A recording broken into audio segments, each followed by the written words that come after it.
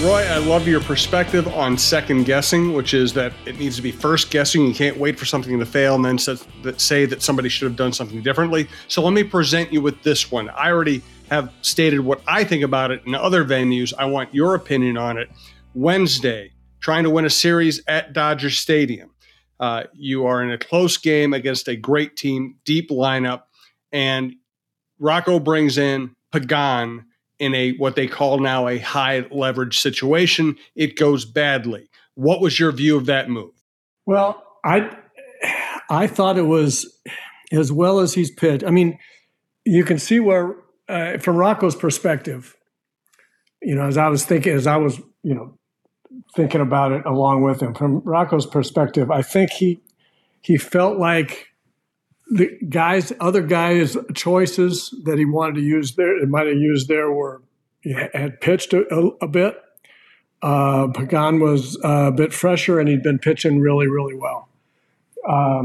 So it was a tough time for last year's, Pagan to show up, obviously. I think that you need to have before you make the first decision, sitting on the sidelines, you have to have a little bit of knowledge of how the rest of the guys are feeling. The rest of the guys that you would use in that situation. So I think Rocco got to a point where it was Pagan or somebody else, and I think Pagan had been pitching well, and it didn't work. You'd like to see the ability for Jorge Lopez or Duran right there and just shut it down.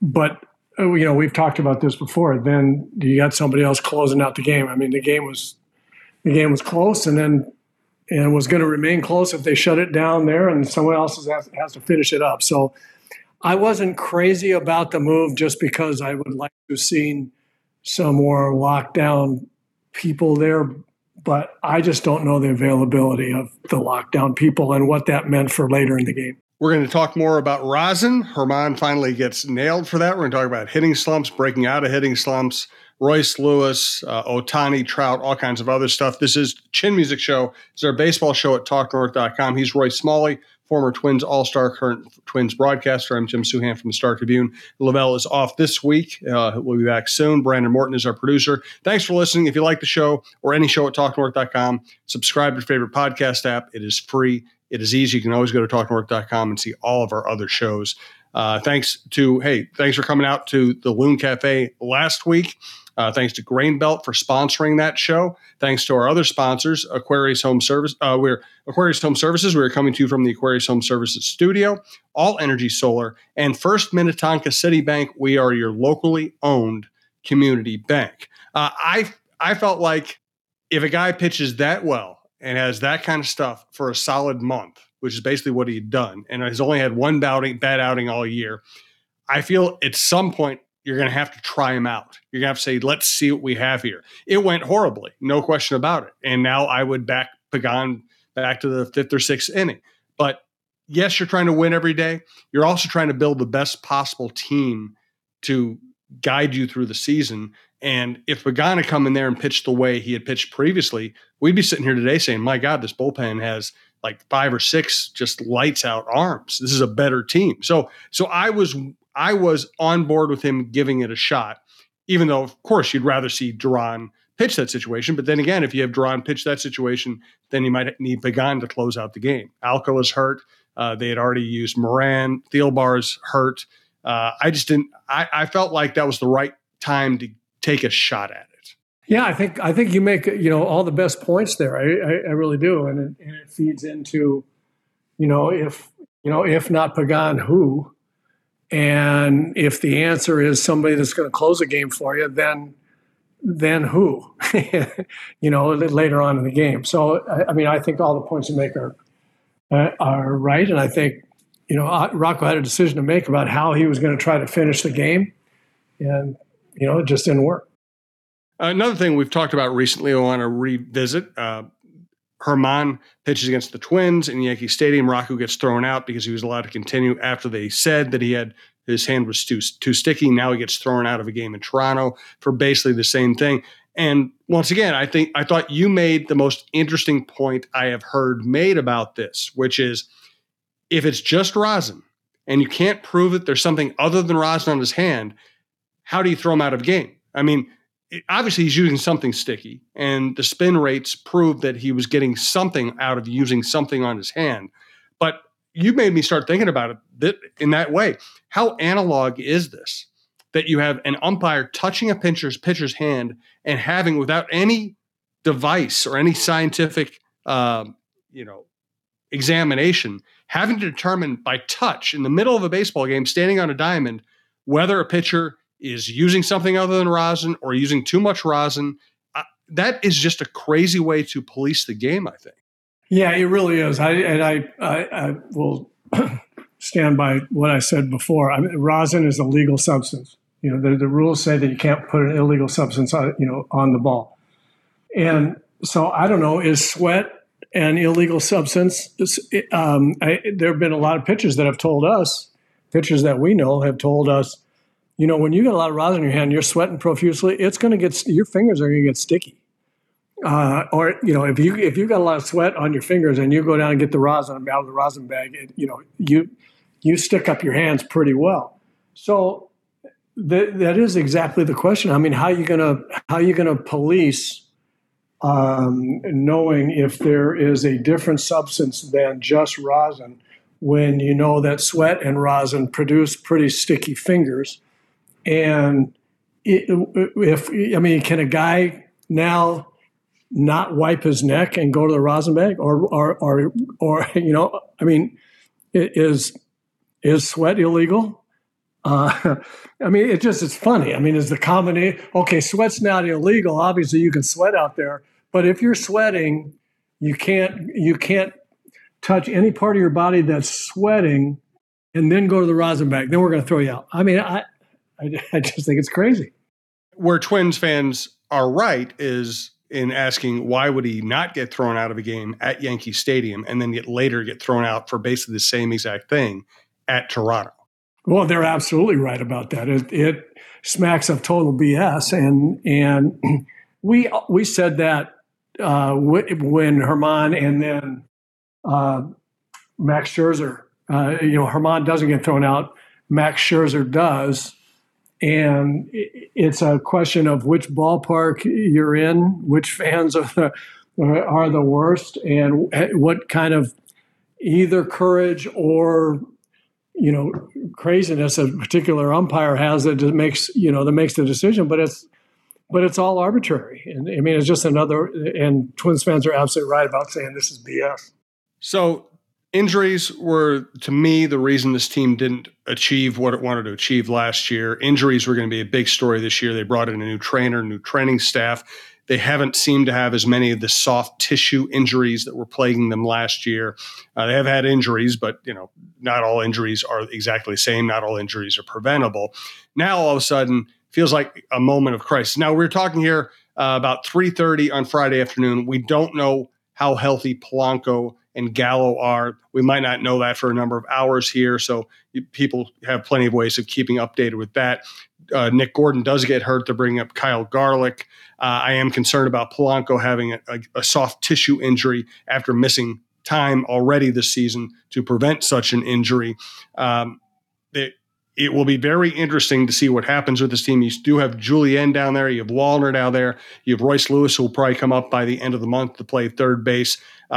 So just give me as we're through more than a quarter of the season. We've seen this team take a season series from the Yankees. We've seen them fight the Dodgers pretty well. Given injuries and everything else, with Mahle, the rotation, how do you feel about this team overall? I feel really good about them, given the injuries that they've had and now have again. But going into today, the injuries that they have had, they are, they're in first place, and in the division, they've battled good teams very, very well. Basically to a drop for the most part, and they've done it where the majority of the lineup is not swinging the bat very well. So I think that, we were amazed at how the pitchers pitched in April. There have been some hiccups in May, slight by major league team standards. They continue to have their team in the game most every day in, day out. So I think it's encouraging. I mean, I think that we all would have said, after April, we would, when the team also was not hitting very well. I think we all would have said, well, if anybody's going to revert to if any mean reversion is going to happen, the hitters will swing the bats better, and the pitchers can't possibly keep pitching like this, can they? And through 18 days in May, I still like my chances with that pitching staff. So every week that goes by when the pitchers are pitching as well as they are, even in May, not even counting how lights out they were in April, even so far in May, they go through another month. Through the month of May, pitching exactly the way they pitched to this point in May, and I like them. I like them even better, and I still think that by the time the season's over, the offense will support it. So I'm watching Correa over the last week or so, and it looked like he was getting ready to break out. He had a number of balls scalded that were caught. He hit a couple over the fence, hit a couple off the fence. I thought he was breaking out, but and I want your expert opinion on this. What I'm seeing is pitches middle in, some pitches down and in, some pitches that I think he would normally crush. He seems to be looping his bat a little bit or swinging over the ball. What are you seeing? Because I feel like, he still seems to be able to get to the pitch out over the plate. To me, he's getting beat inside in ways that he usually doesn't. Yeah, a couple of things go together here. From the very beginning of the season, as I watched, I saw him miss probably 2 cookies a game. One, at least 2 at bats. He got pitches that you've seen him annihilate in the past, and either swung and missed them, more often fouled him back with a really good swing. Got the big end of the bat right to the ball, just fouled it back. Or in some occasions also took the pitch, and you kind of shake your head and go, wonder what happened there, because that ball is right down the middle. So he was just missing pitches that he normally would hit. And I thought right from the start, the ones that he was fouling back, he had a good swing at that. And it just fouled it back, just missed it. I thought that his swing was big and violent, more so than usual. He has a real man's violent swing at pitches. He's always been that way. There's no question about that. I think that you're right. I think he's a little long and has been from the start of the season. I think and so the second piece that I said kind of fits together. When you miss pitches down the middle, and either swing and miss them, foul them back, pop them up, whatever you've done, it starts weighing on your mind a little bit. I mean, what's wrong? What do I got to do? And too often the answer in your mind, even subconsciously, is I got to swing harder. I got to catch up. I got to get going early, whatever it is. And things tend to slow down a little bit. I just think that his swing is a little bit longer, and he's gotten some hanging curveballs he was right on, and it was looked like right at the point of contact, he tried to add a little extra juice and missed it. And that's hurt him in terms of statistics, which in turn hurts you mentally, and missing the pitches and wondering what's going on hurts you mentally as well. So I think there's a lot of the foregoing going on. Let's get into some pitching here. We want to let you know we're coming to you from the Aquarius Home Services studio, thanks to Aquarius Home Services. Scott here, your Aquarius Home Services radio guy. Remember complaining about how long the winter was? And now it's time to get ready for hot, humid summer days. Be worry-free with your AC and schedule your tune-up with Aquarius. A quality-trained technician will do a thorough evaluation, review all the details and recommendations, and answer any questions. At Aquarius, our goal is to always provide amazing service and earn the right to be recommended. We're just a click away at AquariusHomeservices.com. Thanks also to First Minnetonka City Bank. We are your locally owned community bank. First Minnetonka City Bank. We're your locally owned community bank. Phone calls are answered by real people instead of a never-ending voicemail system. Dedicated financial representatives who really care about your personal, business, mortgage, and investment objectives. First Minnetonka City Bank is an independent community bank that offers the same wealth of products and services as larger banks, yet provides the highest quality customer service that other banks forget. We take the time to develop one-on-one relationships with our customers. The same banker will work with you year after year, providing the long-term understanding necessary to tailor our services to your changing needs. First Minnetonka City Bank. Stop by or call one of our convenient locations to experience the First Minnetonka difference for yourself. And once again, thanks to Loon Cafe for hosting our live show last week. And thank you to Grain Belt for sponsoring that show. Also want to let you know that there's a lot to worry about when running a business. Your utility bill shouldn't be at the top of that list. Solar energy cuts down on unpredictable utility costs, making your job just a little easier. Find out more about how your business can go solar at allenergysolar.com/learn. All energy solar panel installations are done right and made easy thanks to more than 14 years of experience in Minnesota and beyond. Visit allenergysolar.com/coach for your free solar evaluation. So Twins are, it was really cool to me seeing the Twins play in Dodger Stadium. Just a great setting if you're live. It's also a great setting to watch on TV. You just know what it feels like there. Even if you don't, it looks cool. And you get to see the Twins playing against a great team. Now they go play the Angels, who've really been one of the more disappointing franchises in sports for a while now. But this year, at least they're competitive. Ohtani's spectacular. Trout is spectacular. If somebody asked me earlier today, why is Ohtani going to open the door for more two-way players? And my answer was, I just think it takes such a unique individual.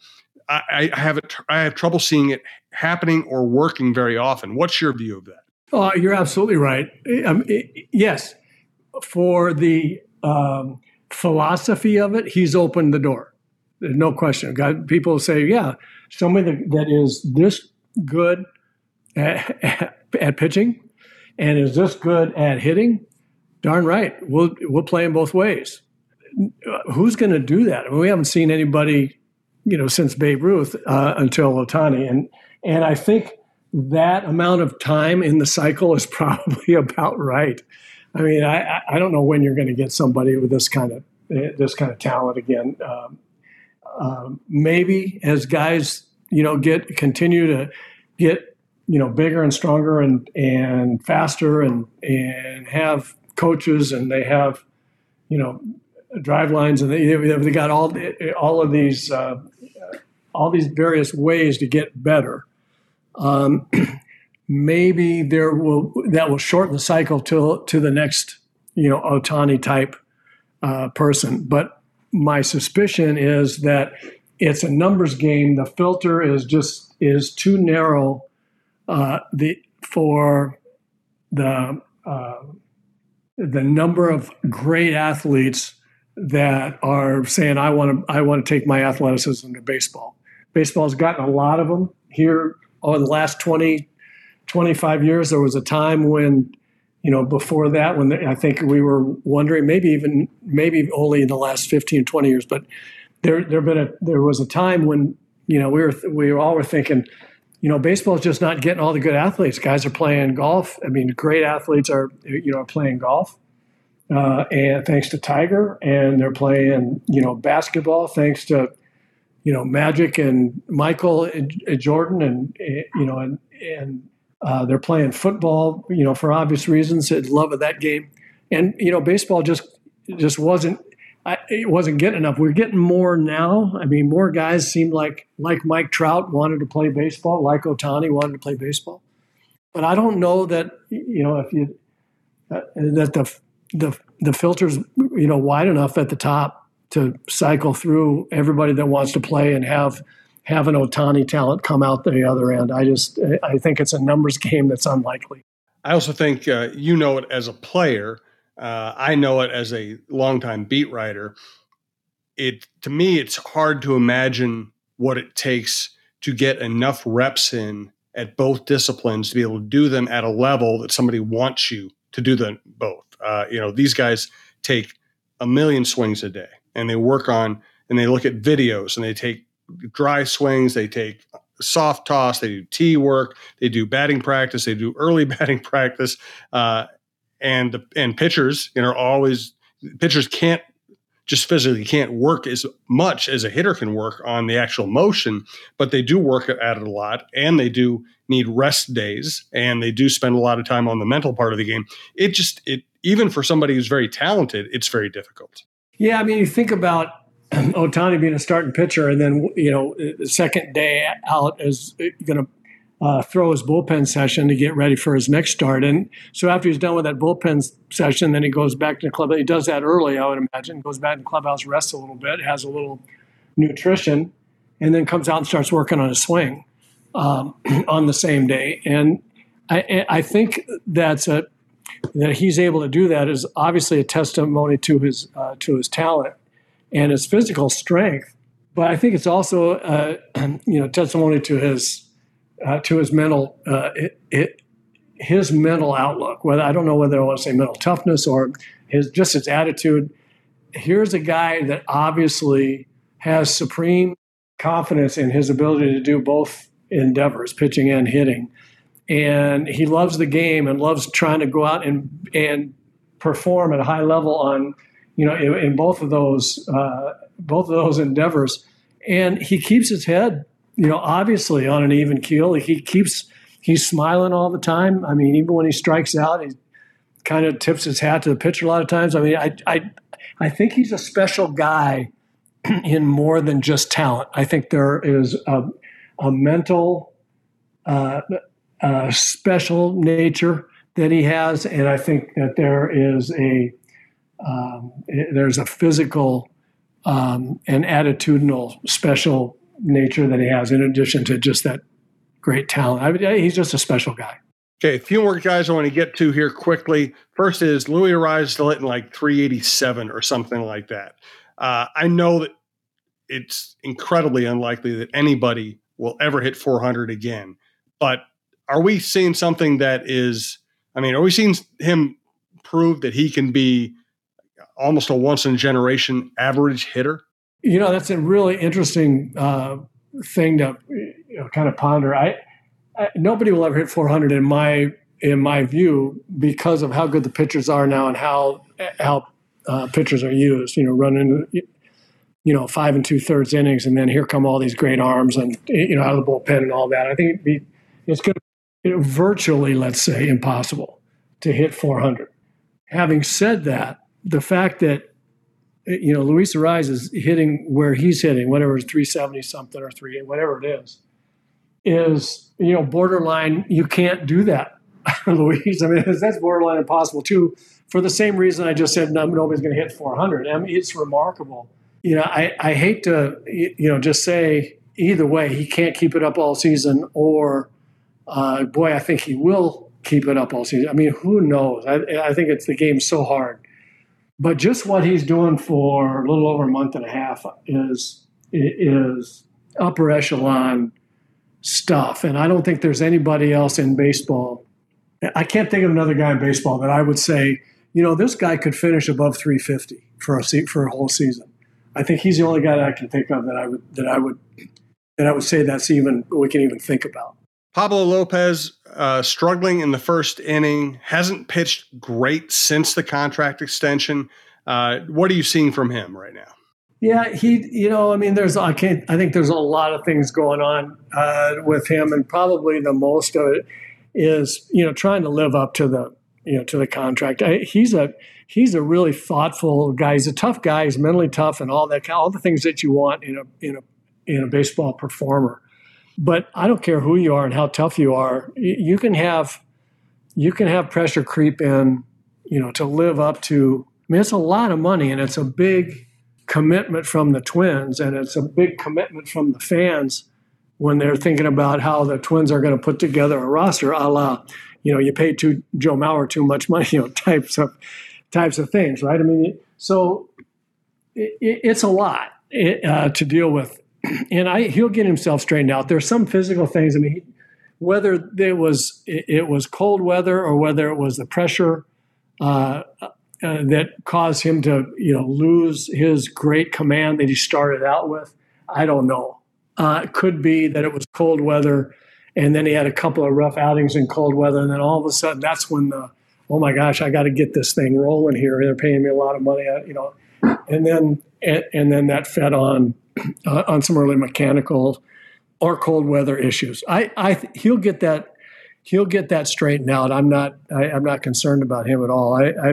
You see just about everybody that signs a big contract doesn't put down the pen, go put the uniform on, and become the player of the next month. I mean, you just don't see it that often. So I'm not worried about it. He'll get settled in, and the reason for that contract was because of his age. What is he? 28 years old. I mean, they're gonna have him, pitching for a long time, and I mean, we're only into May in this season. We're not out of the first week in April in his career with the Twins, figuratively speaking. So I'm not worried about him. Next week, I want to catch up on Varland. How his stuff is going to play in the big leagues over time. He's a really intriguing guy. By next week, we might be getting somewhat closer to Royce Lewis coming up. I want to talk about Kirilloff. For today, thanks to Roy, thanks to Brandon, thanks to all of our sponsors. Again, subscribe to your favorite podcast app. It's the best way to listen. It's also free. And check out all the rest of the shows at talknorth.com.